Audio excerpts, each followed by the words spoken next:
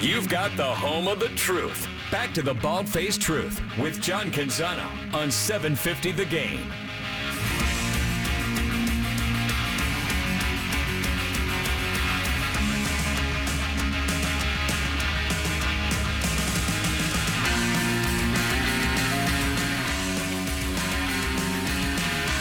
We'll talk to John Canzano this segment right here on the Bald-Faced Truth. Judah Newby in for John Canzano, but John will call in from Vegas, and we'll talk to him for a few moments of his time, and really looking forward to it as the Oregon Ducks beat Washington State 75-70. So they're moving on to play UCLA, just as John predicted.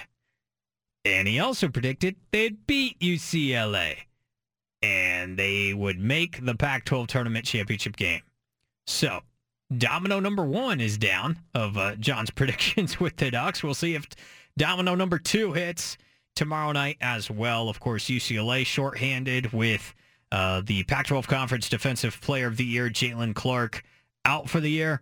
And Oregon, hopefully they won't be shorthanded, but their star big man, their first teamer, on the all-conference team of the Pac-12, N'Faly Dante. Massive blocked shot for him down the stretch in this game. It bangs up his ankle, but he says that, hey, he'll be good to go. He's not going to have any worries. He'll be good to go tomorrow night against UCLA. So it'll be Oregon, UCLA, 6 o'clock. You can also hear that one right here on the Bald-Faced Truth Radio Network flagship, 750 The Game and 750thegame.com from Westwood One, Ducks and Bruins, which is going to be a lot of fun tomorrow at 6. And then the winner of USC Arizona State is going to face the winner of Arizona and Stanford. That's going to be the other semifinal tomorrow night. Out of all those teams, I don't know. Arizona is still sitting there just flexing its muscles, getting ready. We haven't even seen them yet in this tournament, and they're going to tip off here close to the top of the hour. Whether it's going to be, if they win tonight over Stanford, which, I don't know, where's the spread on that? It's got to be close to double digits, I would think. Let me look it up right here. I got the Oregon UCLA spread that's hold it. Hold that one. All right, we'll hold that one. I've got Stanford, Arizona at 10. I got it at 10. Arizona laying 10 points. And USC laying 4. Yep. I will guess, I'm going to try to guess where the Oregon UCLA one is. Right. I'm going to guess it's UCLA 4. UCLA laying 5 right now. Oh, really? So okay. Close. No, not too bad. Ducks plus 5? I think that's the play. It's got to be the play, right? It's got to be. Got to be. The show, by the way, will be live from Spirit Mountain Casino on Monday of next week. So mark your calendars. Come on by. Come check us out. It's going to be a great time. It was a great time last time at Spirit Mountain. Dennis Dixon obviously was there in the lead up to Super Bowl 57. Talking with Dennis was a blast. We got some big things in store as well. So mark your calendars for Monday, March 13th, the Ides of March, and come hang out with the show and the crew on Monday at Spirit Mountain. The tournament field will be set at that point. It's going to be great. Get your bets in. The men's Thursday, and Friday. women's. Yeah, there you go. You know what I mean? And there's a version of this. We'll see. We talked about it yesterday. The women's selection show is Sunday as well this year. Sunday, 5 o'clock. As opposed to Selection Monday, what they do a lot of the time. So it's a Selection Sunday this year, and Kelly Graves and Oregon are on the bubble. I mean, they're among the first 4 out, I think, on Charlie Cream's bracketology, whatever Charlie knows. No, he's good. But hopefully, maybe Oregon gets in. You're talking about Oregon being in, UP being in. We got to do like a Bald-Faced Truth or 750 The Game, like local team parlay of some kind, right? Yeah, you got to go at least Portland on the money line. Portland women's basketball on the money line with, if the Duck men get in, if the Duck women get in, the Wazoo women, something like that. Yeah. The Bald-Faced Truth Mojo parlay. The Mojo parlay. I love that. We got to create our own parlays. But you and I, we've both been down to Spirit Mountain. You've been down more than me, but it's a really awesome experience in there. And smoke-free, which I didn't realize is a pretty unique thing that sets you apart as a casino, but it does, and I appreciate that. It's nice. Yeah, it's just a nice little added bonus to that. But yeah, it'll be popping Yeah. over there. With the tournament games happening later that week. What do you NBA. normally do around the tournament? How do you take it in? I've gone to Vegas numerous times Really? for it. Yeah, I've probably gone there 5 or 6 times for the first 2 rounds. Okay. But I won't be doing that this year. Usually I just kind of hanging out, watching all the games, hopefully by myself. Try to get rid of the kids as much as I can at that point. But what is the Vegas experience like? If anybody's thinking about doing it or planning to do it for March Madness, pros and cons of going to Vegas for the first couple of rounds, that first weekend. the pros is, Vegas is always fun, but when it's March Madness, like the sports books are always just wild and crazy. Like it is what you think it's going to be. Like people are yelling and screaming the entire time, and it's just nonstop days of basketball, right? I mean, basketball from 9 a.m. all the way till 7:30, 8 o'clock when the last game tips off. You're just betting on games, watching games. It's a great experience. Now the con is it's very expensive now. When I haven't gone for probably like 5 years, I would say, maybe 6 years, and it's gotten a lot more expensive in those times. It used to be a lot more cheaper to get down there, but now they know how much of a fun experience it is to get there. But if you can get there, I mean, it's one of those things where if you enjoy betting or you enjoy just Vegas in general, I think the March Madness is a great time to go down there and see what they got, because it's just there's a lot of energy, right? Vegas always has a lot of energy, but with all you see all the fans supporting their team, wearing their team shirts, it's just a good vibes, good energy the whole time you're down there. Yeah, well, I got to go sometime. I've never been to Vegas. That's one of my besetting sins, frankly. Yeah. Ironic. I've been there. I've never enough been for to both Sin of us, City. probably. Yeah. Thanks, but I'd like to go sometime and just on the up and up, the casual consumer that I am. Nothing too crazy, but enjoy the offerings of a city like Vegas for sure, and the sports book offerings as well. Could be a lot of fun, but I imagine it's just probably straight chaos during March Madness too. Yeah, I mean, it is straight chaos. And I mean, like, I've gone with my wife and stuff, and we'll be sitting next to people in the sports book who are just absolutely livid that their bets are losing, and, they're ripping up tickets, and they walk out and we go look at them, they're thousands of dollars worth. Wow. And then you got my wife, betting like $5 on the game, but she's going as crazy, Dude. as they are. But Isn't it always that way? yeah, like nobody knows what you're betting. And then it's just, it's just fun to see the losers and the winners. So, yeah. What's your best or favorite bet that you've won while you're in Vegas for the tournament? Do you remember? I haven't had any like super big ones for the tournament. I've had on my alleged offshore account, I have had a big parlay win one year where I basically parlayed like 4 or 5 underdogs and they all won outright. And I had that. So that was one of my bigger wins a couple of years ago. But nothing big in Vegas so far, which has been disappointing, because if I ever won big in Vegas, Judah, I mean, I would be living it up, having great dinners, seeing great shows. It would be a great time, and my wife would really love me then. But it just hasn't happened yet. It hasn't happened yet in Vegas, but I've got to have a couple of big winners here. Well, I feel like you got to bet a 12 and a 5, a 12 to beat a 5. You got it. I mean, I've had a couple like I bet on Mercer when they beat Duke. I bet on Florida Gulf Coast. That's a good money one. line when they beat Georgetown, but it wasn't like a huge bet. That's a really good one, the Mercer Duke one. I remember that one. That's a lot of fun. Ducks moving on in the tournament, and they're going to go on and they're going to play UCLA tomorrow. That's going to be the 4 seed against the 1 seed, and it's going to be semifinals. Dana trying to do that March magic once again. All right, let's go to the phone line right now. The namesake of the show, the founder of the show, John Canzano, is live from Vegas, right on the Bald-Faced Truth. John, what'd you make of it? Oregon survives and advances.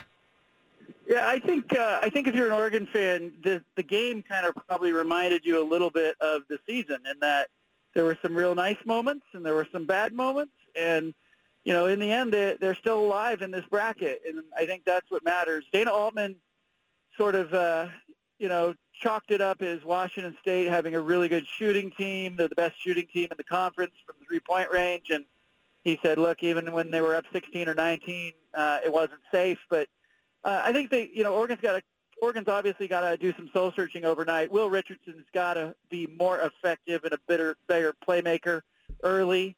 It looks like N'Faly Dante, who went down during the game, it looks like he's going to be okay. Dana Altman said after the game that N'Faly says he's okay, and he's going to be good to go tomorrow. But it will take a special performance from Oregon to overcome UCLA tomorrow. But that's what these March Madness events are about. How's the atmosphere down there? It's decent. I thought there was a pretty good crowd for the Oregon-Washington State fan bases, and it feels like we're creeping towards some big games and some big moments.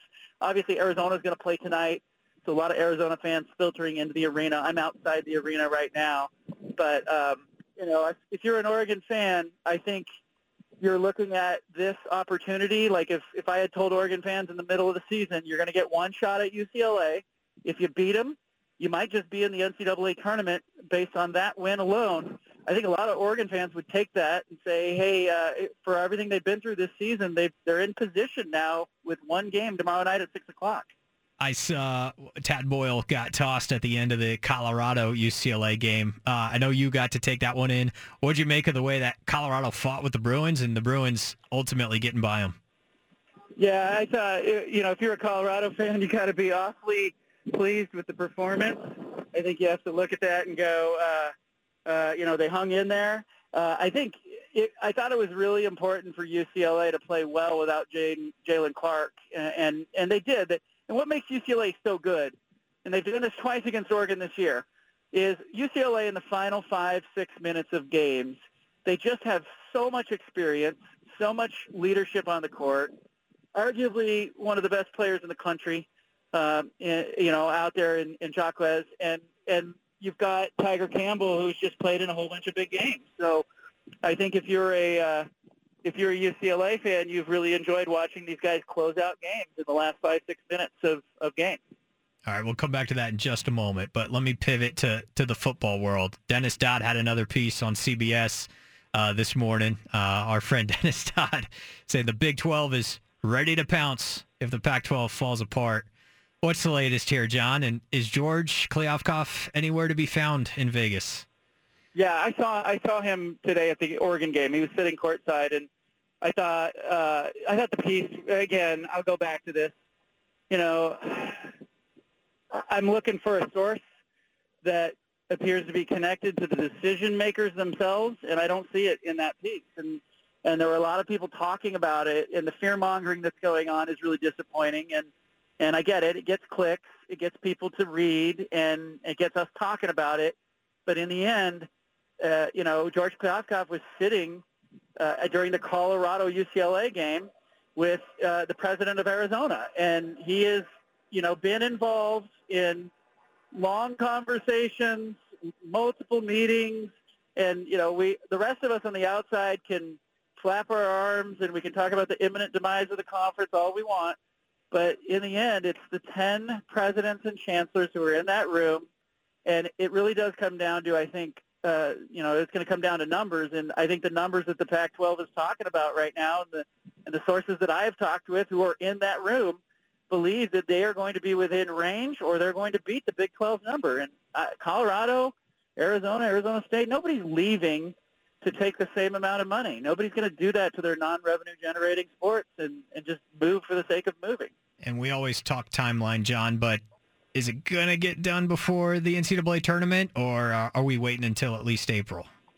They have a meeting in 13 days where they will presumably discuss the media rights deal and try to finalize it. Now, I was told by somebody who was in the meeting on Tuesday that they made good progress and that they're feeling like they're moving towards a resolution here. So, sorry about the helicopter overhead, but so I do anticipate.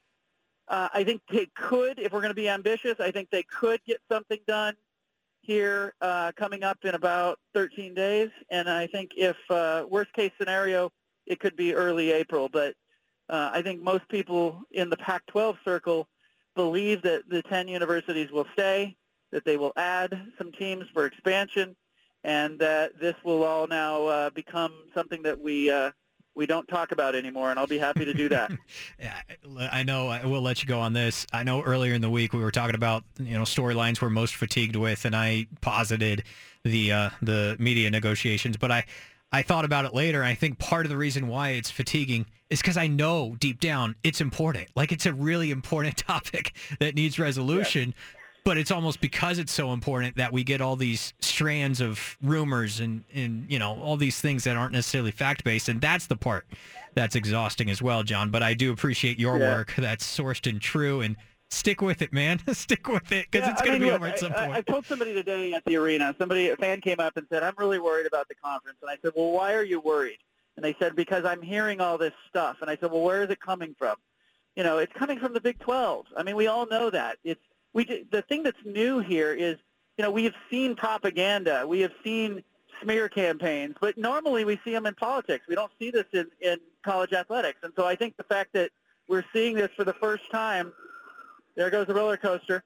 The first time we're seeing this in college athletics, I think it really does feel different. Somehow the roller coaster is very fitting for the topic that we're talking about. Love it. Last thing, JC, how do you think it is? Oregon, UCLA. You predicted earlier in the week that the Ducks would make it to the Pac-12 title game. N'Faly Dante and everything. How do you think that one shapes up tomorrow night?